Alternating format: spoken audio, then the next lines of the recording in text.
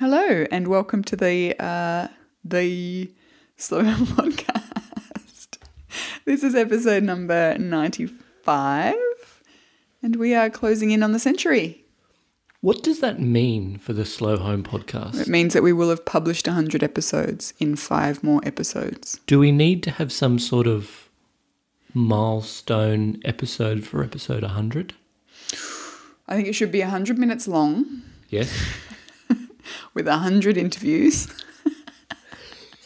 Maybe it's a second from each... Oh, no, sorry. No, a minute, obviously. A minute from each of the 100 programs we've done. Yeah, I feel like that's a really good idea. And I actually think that we should probably just celebrate with a nudie run. Or a nudie episode. Maybe we should video. That should be our first live video episode. Quickest way to kill a podcast. And our last podcast ever. Yeah, nude podcasting? No one ever knows. But nude video podcasting?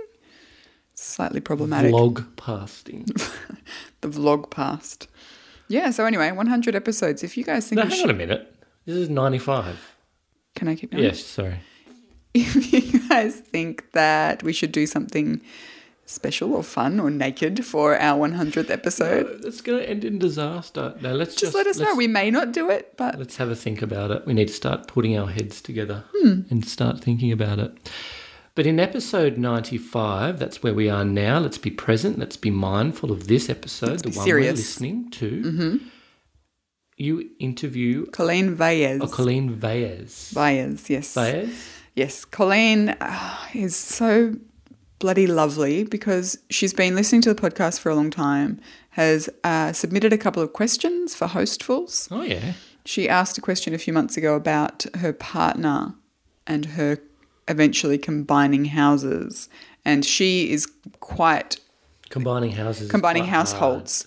Oh, right. Okay, household. He has a very different approach to stuff than she does, and she was curious to see if we had any advice on how that they... Oh, yeah, I do remember that question. Yeah, I'm assuming we said something wise and helpful, but no, she was grateful for that. But she also writes a blog about her slow and simple life, and it's actually called slowsimplelife.com. But she was so kind and generous with me because I had to cancel and reschedule our conversation like 3 times. Unprofessional. Very unprofessional.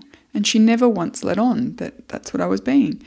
So it was really nice to finally get to talk to her because her story it's fascinating, first of all, and I think it's one that a lot of people are going to really relate to because Colleen's a single mum and she's currently pregnant. Her partner lives like a distance away for a whole host of reasons that will remain the case for a few years. So she's got a really... Wow. She's got a lot on. Yep. She works full time. She's also an active member of the community.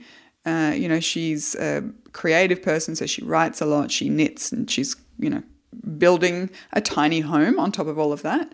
So she's someone who's got an incredibly busy life, but she still manages to live in a simpler, slower fashion than she was even 3 or 4 years ago. And it was really interesting to talk to her about the steps that she took. She gave some really fantastic practical tips for people who are looking to start by simplifying their schedule and their time. And that's how she kind of began the whole process. Should we have to be so organised? Yeah, but I didn't get the impression that it was all it wasn't organisation for the sake of organisation. It was just, and we talk about this a bit, it's really just living mindfully. And we talk quite a lot about priorities, and I think she puts those things that are really important right at the centre of her life.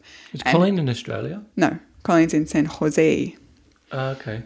Yeah. Because I'm thinking 2 hours away. It's a long way. Well, it's still 2 hours. Doesn't matter. No, but with the 2 hours I'm just thinking geographically how far away it is with traffic or... Yeah, it's a 2-hour drive. Exactly. Yeah, each way.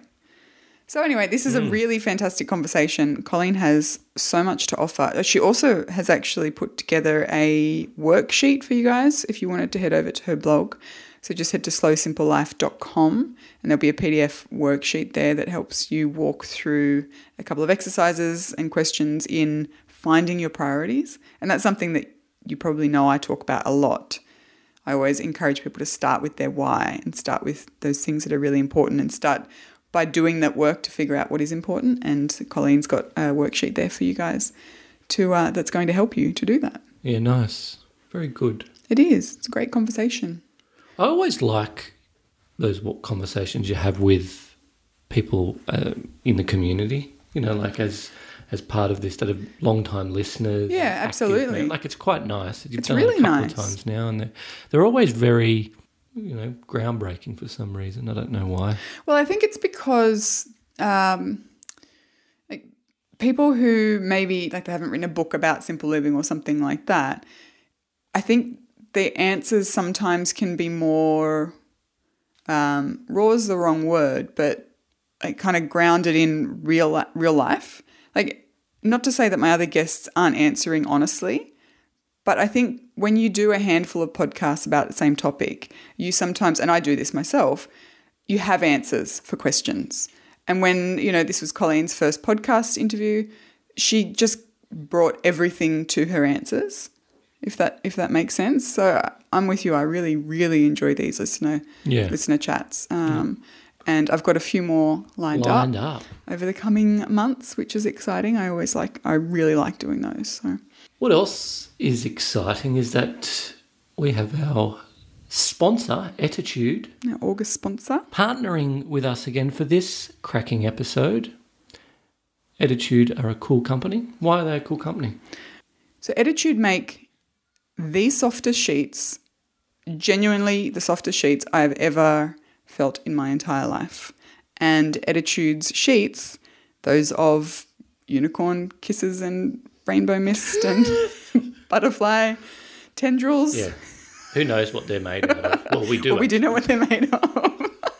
No butterflies were harmed in the making of Attitude's sheets, but they are genuinely incredibly soft. They're also ethically made, and they really align with the idea of slow manufacture. The water that they use in the production of their sheets is recycled 200 times. They're certified with the use of organic dyes and non-toxic dyes, things like that. Their workers are well looked after. In short, Attitude align with our values personally, which is why we've chosen to work with them this month. And they just create something really, really beautiful that's good for the planet. So, you're not going to go and turn around and buy a set of sheets every week, but when you do buy a set of bed linen, you want them to last and you want them to count for something good. And that's what Attitude is able to offer. Absolutely. And I know it took a lot for you to get behind this, but this company is, let's be honest, it aligns really, really well. Well, they made it easy. It's an Aussie company as well, which is equally nice. They made it easy for me to agree to work with them because their products are smack bang in what... And they are very comfortable. Go online, check it out. It's Attitude, that's attitude with an e.com.au. Go and check their stuff out. If you enter in /slowhome, that's attitude.com.au/slowhome and put in the discount code SLEEPHEALTHY, you'll get a good Slow Home Pog Pass discount. 10% off. On your next order. Thanks. I don't know what that accent was. That was weird. That was my Aussie accent. I think you have an Aussie accent. Oh, yeah. You don't need to put it on. Enjoy today's episode, my friends. Thank you. I will.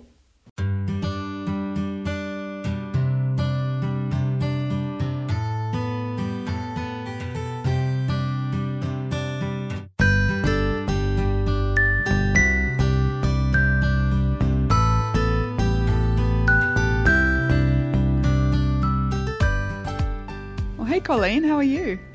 Good, Brooke. How are you doing? I am very well, actually. Very well indeed. Now, Excellent. before we get into this, I want to just publicly say thank you for being so patient with me because I've put off this conversation like maybe 3 times, and you've just been so lovely and flexible. So I super appreciate the fact that you put up with me and my changing schedule.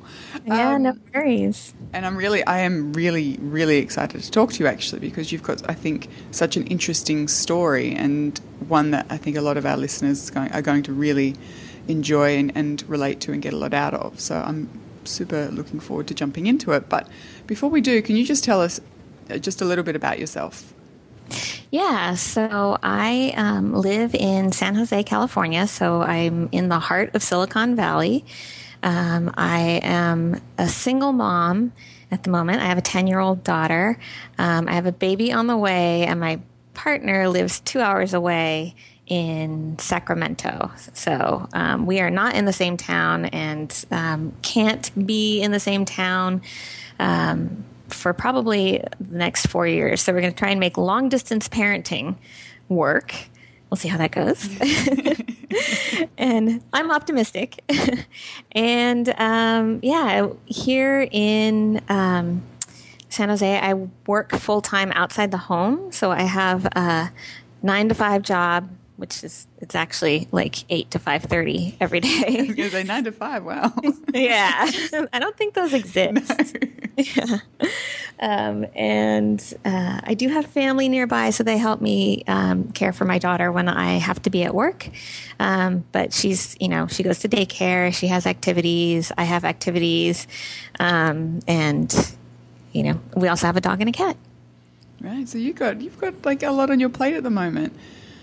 But what I love about your story is that you have a busy life, you have a full life, and there's some complicating factors in there, particularly with your partner and the living arrangements and stuff. But none of that has stopped you from really throwing yourself into simplifying and slowing down and living like not a minimal life, but like a really simple life. And I find that really inspiring because, as you just sort of outlined, your circumstances aren't straightforward, and I think that that's something that a lot of people are going to kind of really relate to. Now, you write really, really beautifully, by the way, about Thank you. Slow and simple living. You've got a blog called slowsimplelife.com. Were you always interested in living a simpler kind of life, or is that something that you've come to over time? No, I wasn't, and I have come to it over time, actually, probably in the last 3 years, I would say.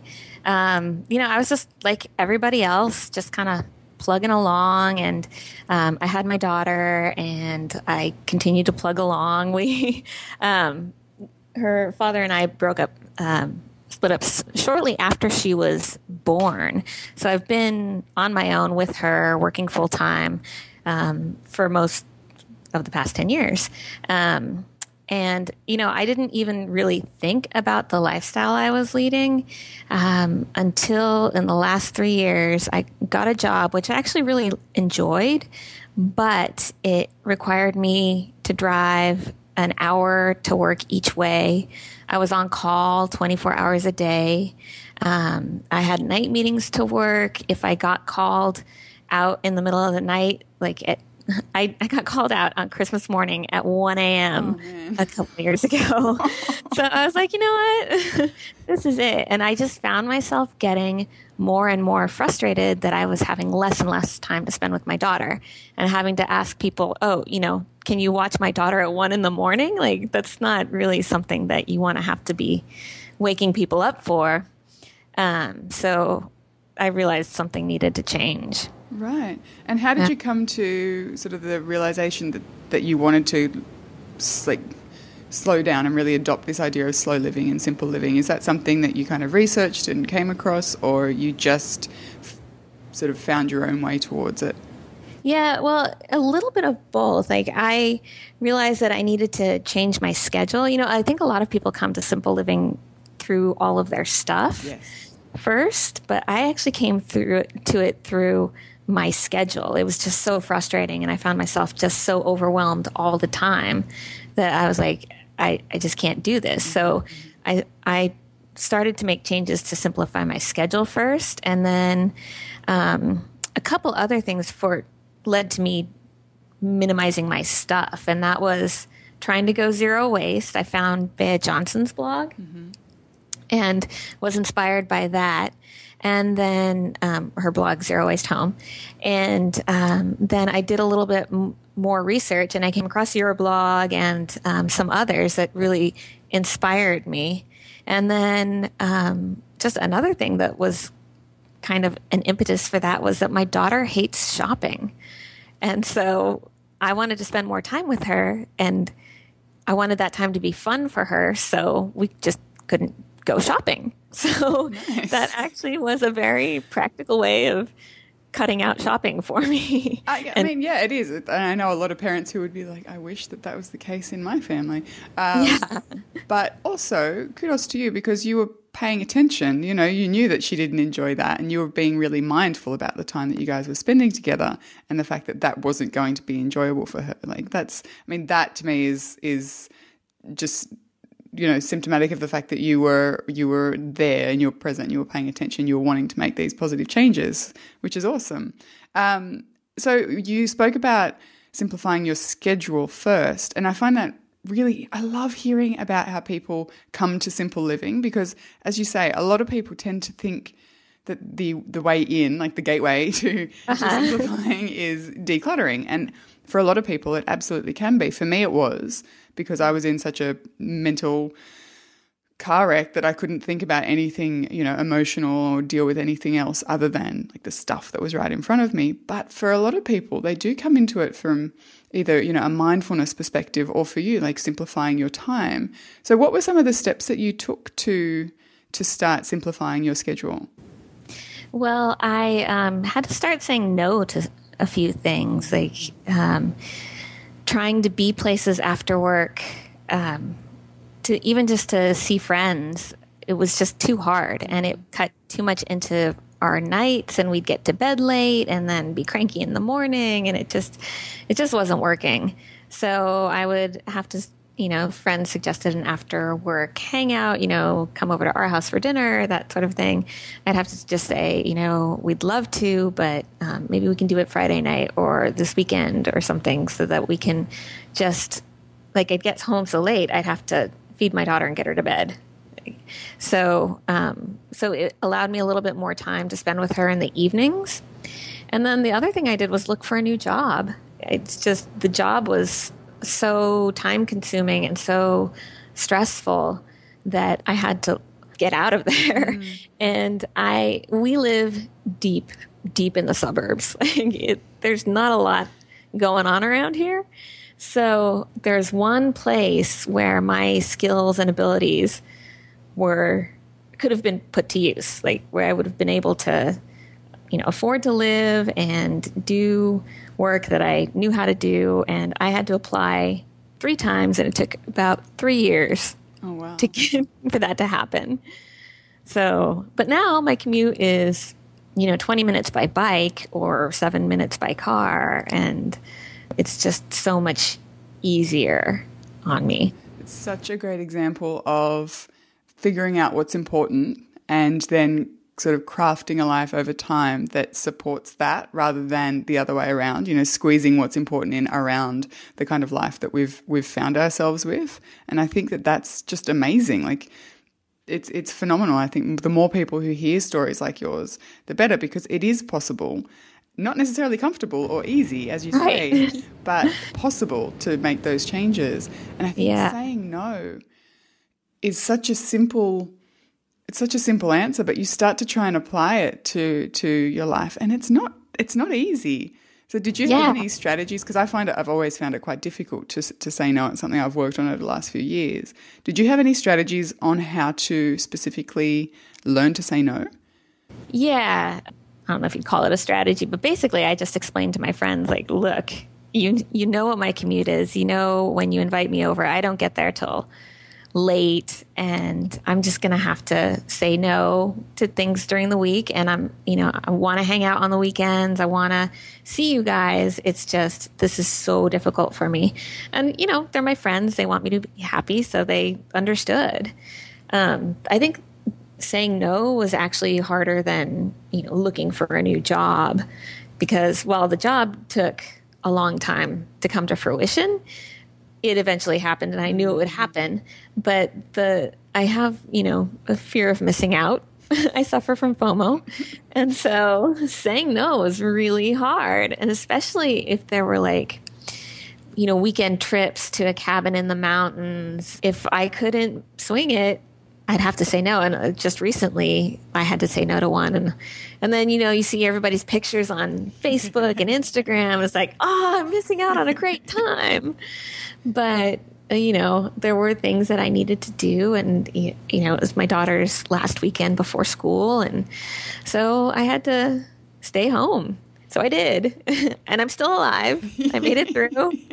They're still my people have died of FOMO, but sometimes it sucks. Yeah. But I think that speaks like really quite directly into priorities, which is something I wanted to talk to you about specifically, because what I see in the life that you're creating for your daughter and then with your partner is a life that is really closely aligned with your priorities. So, yes. And I think that's, again, all of these ideas sound really simple, but when you start to try and apply them, they can actually be quite complicated, because if you say to someone, what are your priorities? What's your why? And that's something I talk about quite a lot, is really getting down to the heart of the most important things and your reasons for making the changes. And it can be kind of challenging to really be able to articulate them. So, obviously a lot of your decisions have been made based on the fact that you're a single mum and your daughter is at the center of everything that you do. But what ways, I guess, did you work through the process of figuring out what was important to you? Well, I think really getting to understand the frustration that I was feeling with the job that I had previous to this one, with the long commute and the being on call and all that stuff. And I was just, the way it was affecting my personality, I was kind of cranky all the time and angry and frustrated. And, I would snap at people, and obviously I would snap at those who I love the most, because that's what we do. That's what we do. Yeah. Which, was just awful. And then I'd, feel guilty, and I was just tired of feeling that way. And so I really had to sit down and kind of ask myself, well, what is it I want? And if I could do anything, if I could have my day look any way that I wanted my day to look, what would it look like? And so I sat down and I mapped out my ideal day. And it didn't include, commuting or going out at 1 a.m. on a call or anything. It was, getting up, making a breakfast for my daughter, hanging out with her, taking her to school, doing some writing, and that sort of, and reading and knitting, which are some other things that I enjoy, and, getting exercise, which I wasn't getting. And so really that was what focused my priorities. I was like, well, okay, the things that are in my ideal day are not in my actual day. And so something's not right here. Something needs to change. And so I picked a couple of the things that I really wanted to do, which was spend more time with my daughter and focus on writing. And so I was like, okay, well, those are the things that I need to work into my day. And I guess by doing that and focusing on the things that you wanted to work in your day, you had to take things out as well? Yeah. And so that's where finding a new job came in. Mm-hmm. And then for my lunch hour, like actually taking a lunch hour at work and using that time to write or to read or to go for a nice long walk, which actually made getting through the day a lot easier.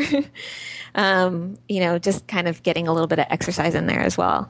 And so that was really how I came to it. And that's kind of how I set my priorities, was that ideal day. Oh, that's brilliant. I really love that, because you're just using, first of all, taking the time to ask yourself what that looks like, and I think that's something that we just don't do. We're not encouraged to do. I know that I didn't do that previous to going on this journey of, slowing down and simplifying. I just didn't think about it. You just do what's in front of you, or what you're supposed to do, or what we're told that we need to do, And, right.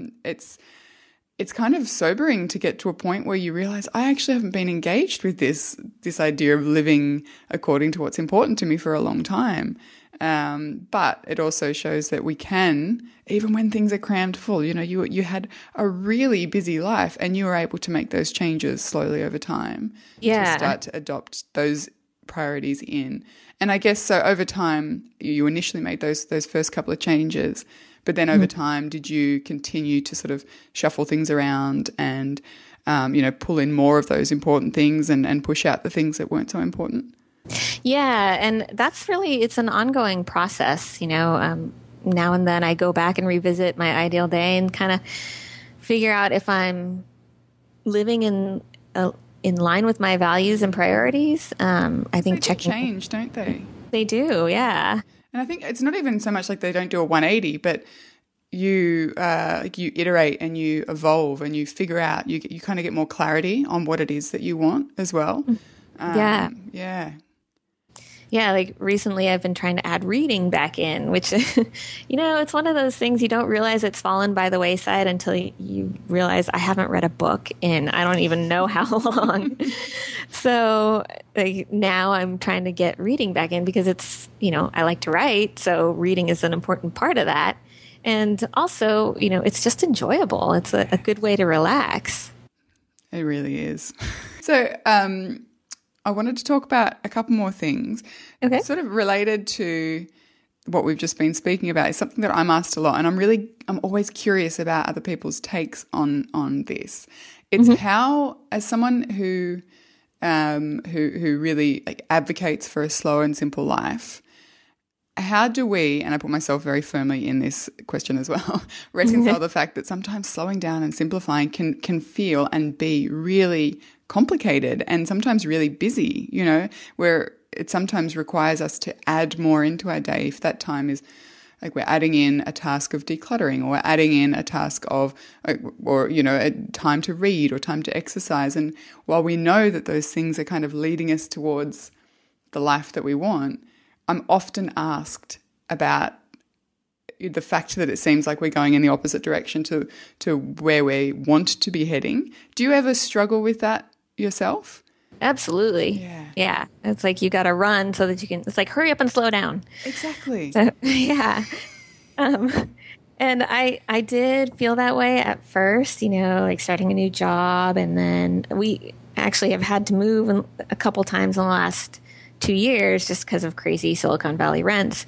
And so, it's been a lot of change and a lot of just other stuff, not just the regular day to day, but moving's a big extra thing. And so it's been a bit of a challenge, but I try to remember that this too shall pass. It's not always, you're not always going to have all these extra things coming at you.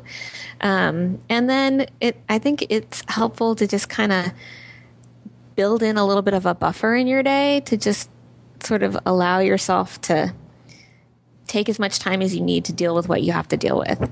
And that's something that I've had a hard time with because I will schedule, and then realize that, I'm not going to get to the fourth or fifth thing on my schedule because I'm still working on the first. So it's been difficult. And as I've simplified, as I've taken out the unnecessary things, I've added in, more things that I want to do. And one of them is housing advocacy in this area. I think it's really important. And it's really kind of where my interest lies. And it takes time. It takes a lot of time. I'm meeting with city council people and going to community meetings, and it feels like I'm kind of running around a lot, but it's also on a day-to-day basis. My entire week isn't jam-packed, and I won't schedule my entire week. So, if Monday's busy, Tuesday I will try and not schedule every single minute.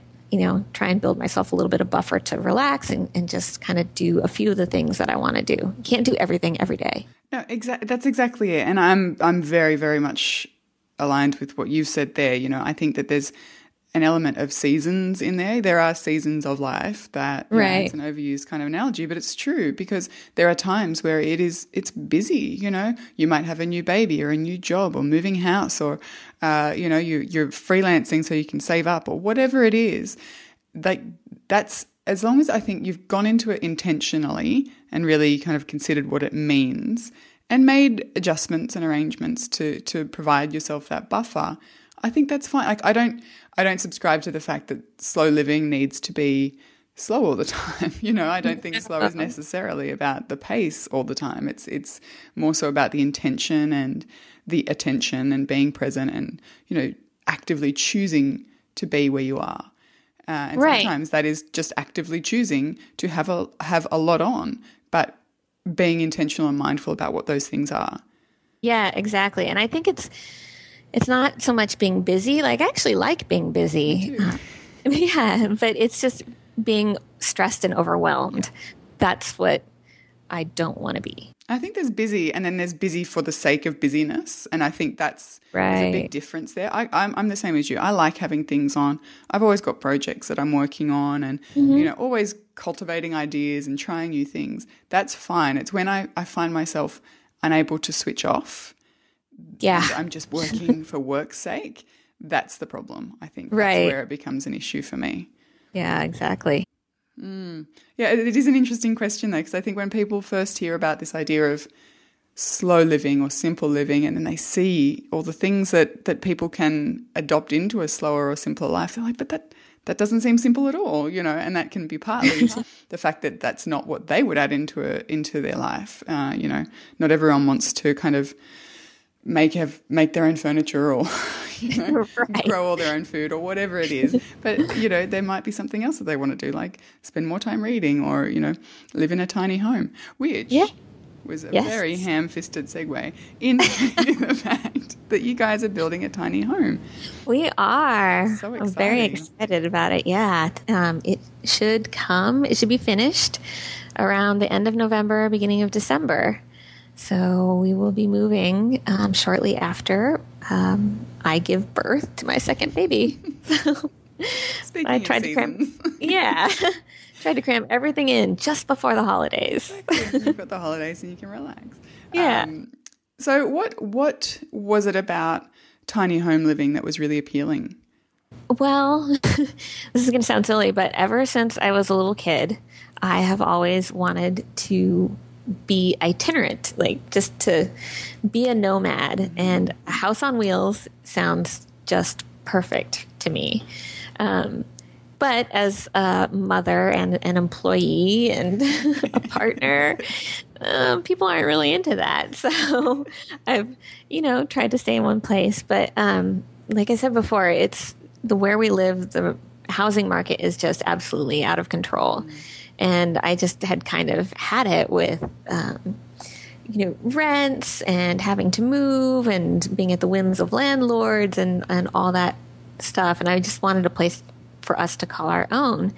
But there's no way in a million years we would ever be able to afford a house here. So I started looking into tiny homes, more like cottages and garage conversions and that sort of thing. But I just thought, you know what, if I'm going to do it, I'm going to do it the way I want to do it. And I love tiny homes on wheels. So that's cool. What we're doing. So cool. And you said you started out by saying it sounds silly. To me, it doesn't sound silly at all. It sounds amazing. Like that's something that appeals to me greatly. Unfortunately, not so much everyone else in my family. I know. Yeah. So with your partner's living away from you guys at the moment, so is that keeping things simple in terms of combining two households into one tiny home? Like, is that proving easier for you to do that, or is it kind of more of a complication? Actually, yeah, with him not being able to move to where I live or me to move up there, it actually does make it easier because then I just have to think about me and my daughter and the baby and not, trying to add a full-grown adult and his teenage son into the mix. So, and he's not really into the tiny house lifestyle. Okay. He's sort of the opposite of me. So when we do combine our households, I imagine we'll find a happy medium. But at the moment, yeah, I'm going to do what I need to do to, help us weather this time. And that's the thing. I mean, I can only imagine that simplifying down into a tiny home for you and your daughter and then the new baby will make like solo parenting for the majority of the next few years that much simpler, because you'll have like less maintenance, there'll be less space to accumulate stuff. I think, do you see that living in a tiny home will help you in keeping that time relatively like simple? Yeah, I do. I think it'll make things a lot easier. I mean, I will be close to the baby at all times just by virtue of having only 200 square feet to live in.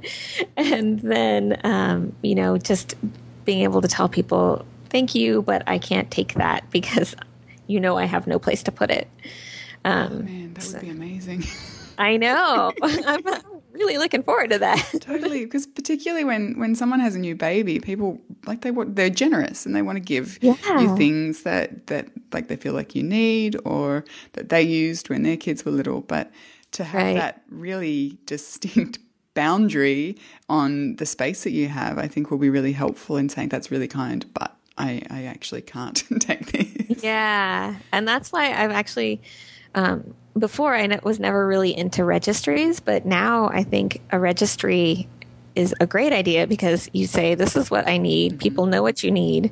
And then they don't have to get you some random thing that they think you might want or might use later on down the road. And then you have to store it or find something to do with it. Yeah, or re-gift it.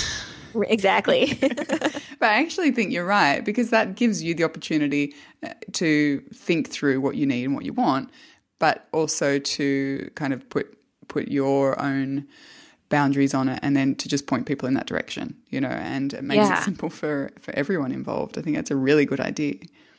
Yeah, it's well, I haven't had my baby showers yet, and there's going to be more than one, so I'm a little bit nervous, but hopefully just request consumables. Yeah. Bring me bottles of wine for afterbirth. Exactly. So you kind of mentioned the fact that your partner is, on the opposite end of the stuff spectrum. And I know that Ben and I actually answered a question of yours sort of related to that on one of the hostfuls a while ago. Right. Do you have a strategy for what that will look like, kind of combining two households down the track? I know the reason I kind of wanted to revisit it because I know it's quite a common question, either when people are combining households or if one partner is a lot more attached to their stuff than the other, it can be kind of problematic. Have you guys spoken about it or?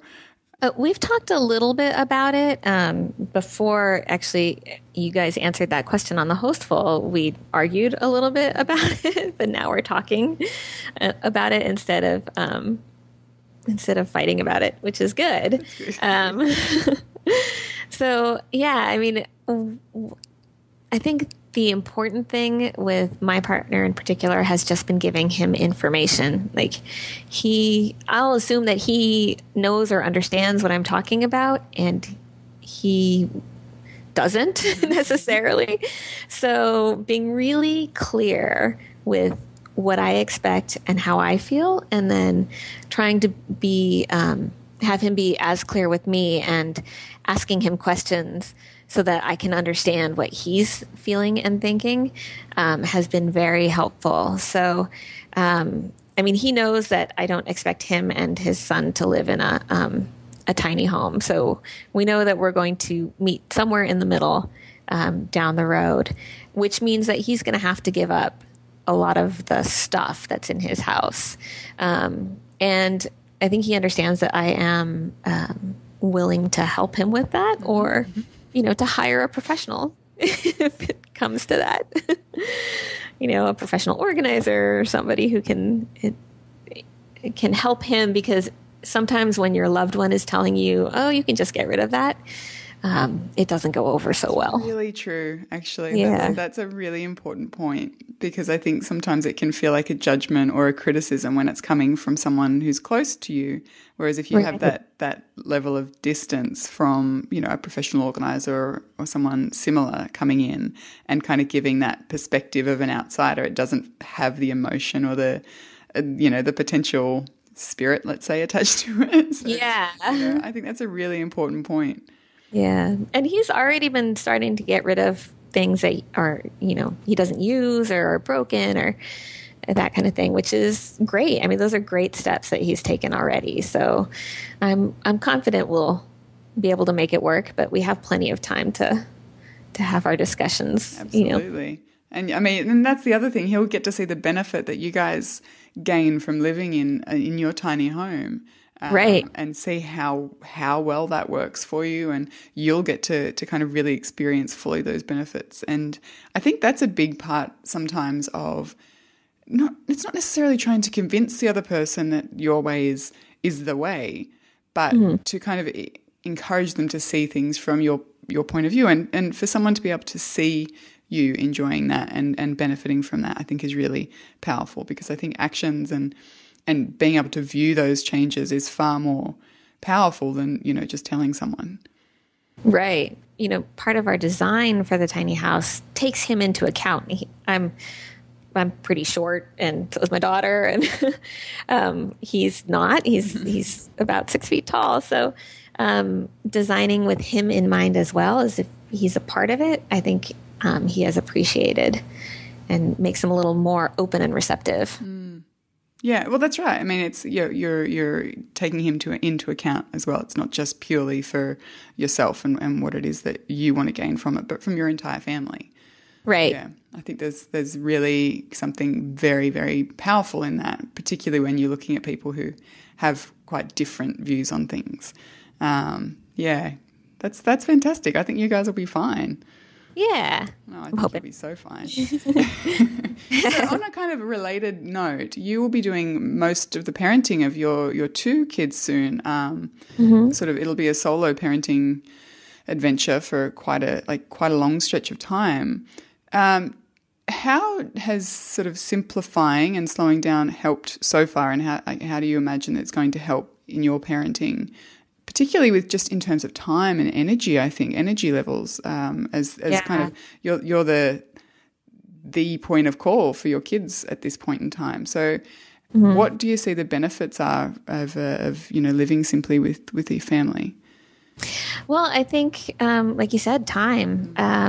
I expect that I will have more time with my daughter and with the baby, which we don't know if it's a boy or a girl yet, so that's why I haven't said.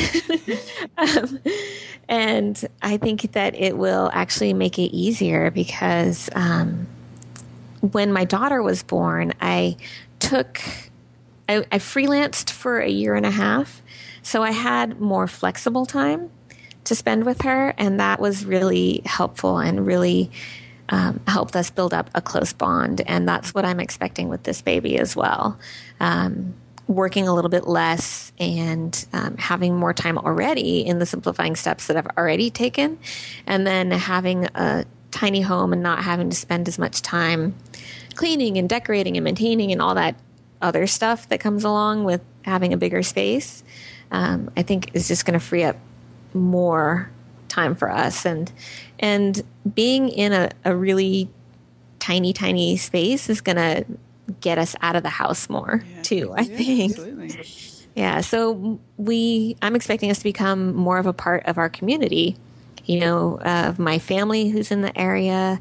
We'll get to see our friends more, and really just kind of have time and energy and space to participate in other things that are going on in the community itself. So reading times or story times at the library and joining moms groups or that kind of thing.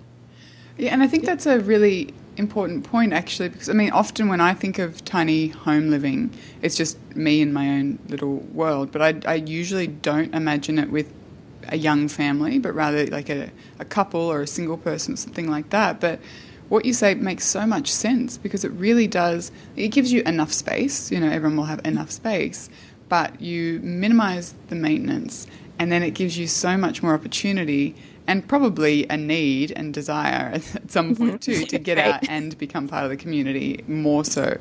And I think that's probably one of the benefits that isn't spoken about as much. Usually for a lot of people it's just the space and the maintenance and not owning as much stuff. But I think that's a really beautiful byproduct of tiny home living. Yeah, and I think, when we have bigger houses or bigger spaces, there's just a tendency to just kind of hunker down. I'm home, and everybody's off in their respective corners, and I'm getting my alone time whether I want it or not. And then I think in a tiny house, you're like, I'm getting no alone time, so let's get out. Let's get out of here. Run the kids at a park or something. I think that's fantastic. I think that's a really, really beautiful element that I hadn't really considered too much. And one of the other things that I really wanted to talk to you about was this idea, and reading your blog and talking to you now, it seems that you've got it in spades, but this idea of self-awareness, it's something I've spoken about a little bit on the podcast before, but increasingly I find that that's one of the key elements of creating this kind of simpler and slower life is learning to be more self-aware and really questioning. And I think it's sort of a chicken and the egg situation, because I think the more that we slow down, the more that we simplify and get rid of the excess, the more room we have for self-awareness and questioning and just being with our thoughts and kind of getting to know ourselves in a different way. Do you find that that's something that you have kind of learnt to do or come to as you've been slowing down and simplifying? Yeah, I think I was able to slow down and simplify because I had the self-awareness. I think it came really after the birth of my daughter, actually, when I just kind of, her father and I split up, so it was really difficult. She was 6 weeks old. I was, essentially parenting a newborn, and it kind of made me, after some time, aware of what I would put up with and what I wouldn't. And then also just kind of brought home to me that life is short, and living by other people's rules is really, it's okay, but sometimes you just got to do what you got to do that's best for you and your family and your personality and the kind of life you want to live. And so that's how I kind of got my self-awareness. And then that self-awareness sort of led me to understand that not everybody will appreciate the way I want to live. And even my friends now still make kind of snarky comments sometimes. And my response is, well, I just got to be me. Like, I got to do what I got to do. And, we're not the same, but that's cool. That's what makes the world go around. That's what makes it interesting. And that has helped me to kind of find the strength to say no to some things and simplify and make the changes that I need to make. Because if I were worried about what other people think all the time, which I used to be, it would just be me super stressed, overwhelmed, miserable, not being a good mom to my daughter, and I wouldn't be a good mom to this baby on the way, like just being a big ball of stress. And that's not how I want to live my life. Yeah, you said something really, really powerful just in there, the idea of not living according to someone else's agenda. And I think that in itself is a really mindful kind of way to live. First of all, recognizing that that's what we're doing. We're trying to play by someone else's rules or achieve someone else's goals or the goals that we're told we should be achieving, Yeah. And it's not until we stop and think, hang on. Hang on now. Yeah. This is me. This is not them. This is not, society. This is not the media. This is not my friend's life. It's mine. And while we need to take into account other people, exactly. It's really important, I think, to first of all figure out what that is for us. And that goes back to, the priorities that we were talking about before.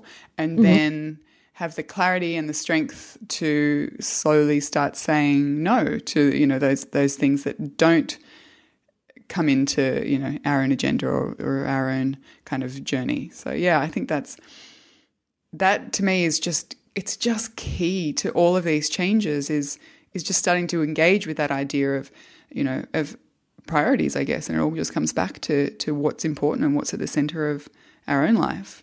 Yeah. And one thing I like change. I'm just a person who likes, I'm not really comfortable with the status quo for very long. I like to move around. I like to change things up.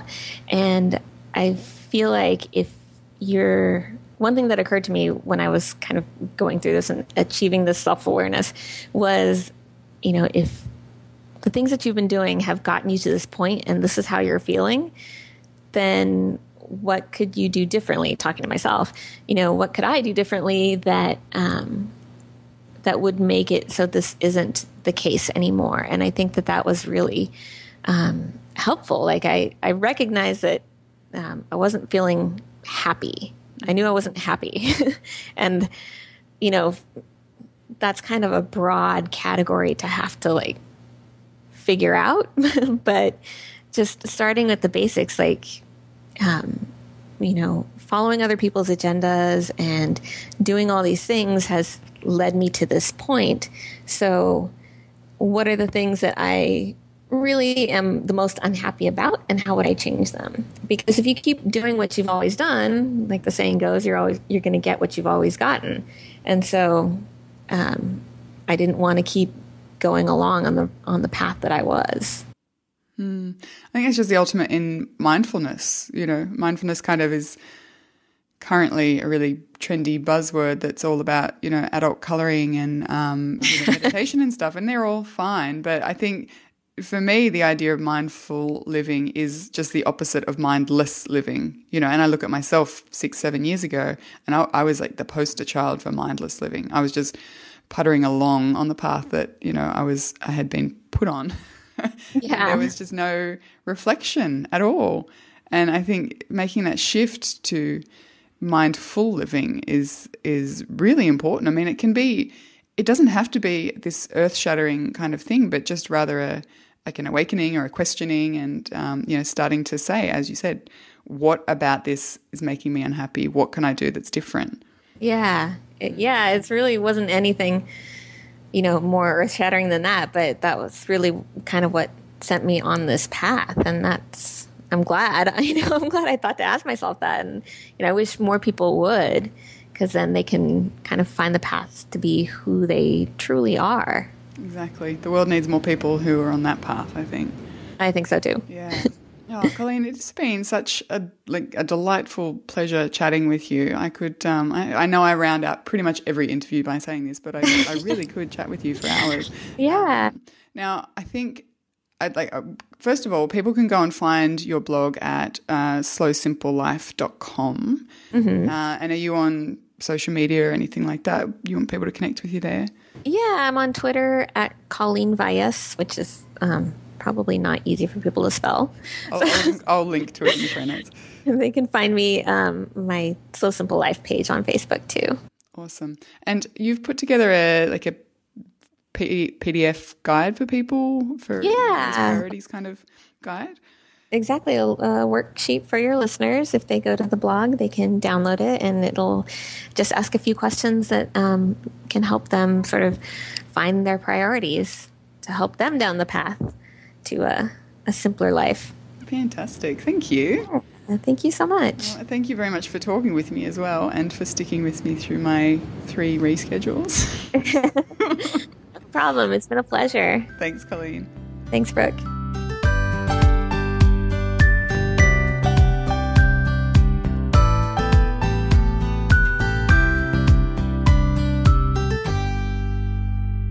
Thanks for listening, guys. And just as we mentioned at the beginning of the show, today's episode is brought to you by Editude. Their super soft, eco-friendly bed linen is absolutely worth checking out because it's eco-friendly, it's ethically made, it's sustainable, and they are giving you, as a listener of the show, 10% off your first order if you head to attitude.com.au/slowhome and use the discount code SleepHealthy. That's attitude spelt with an E.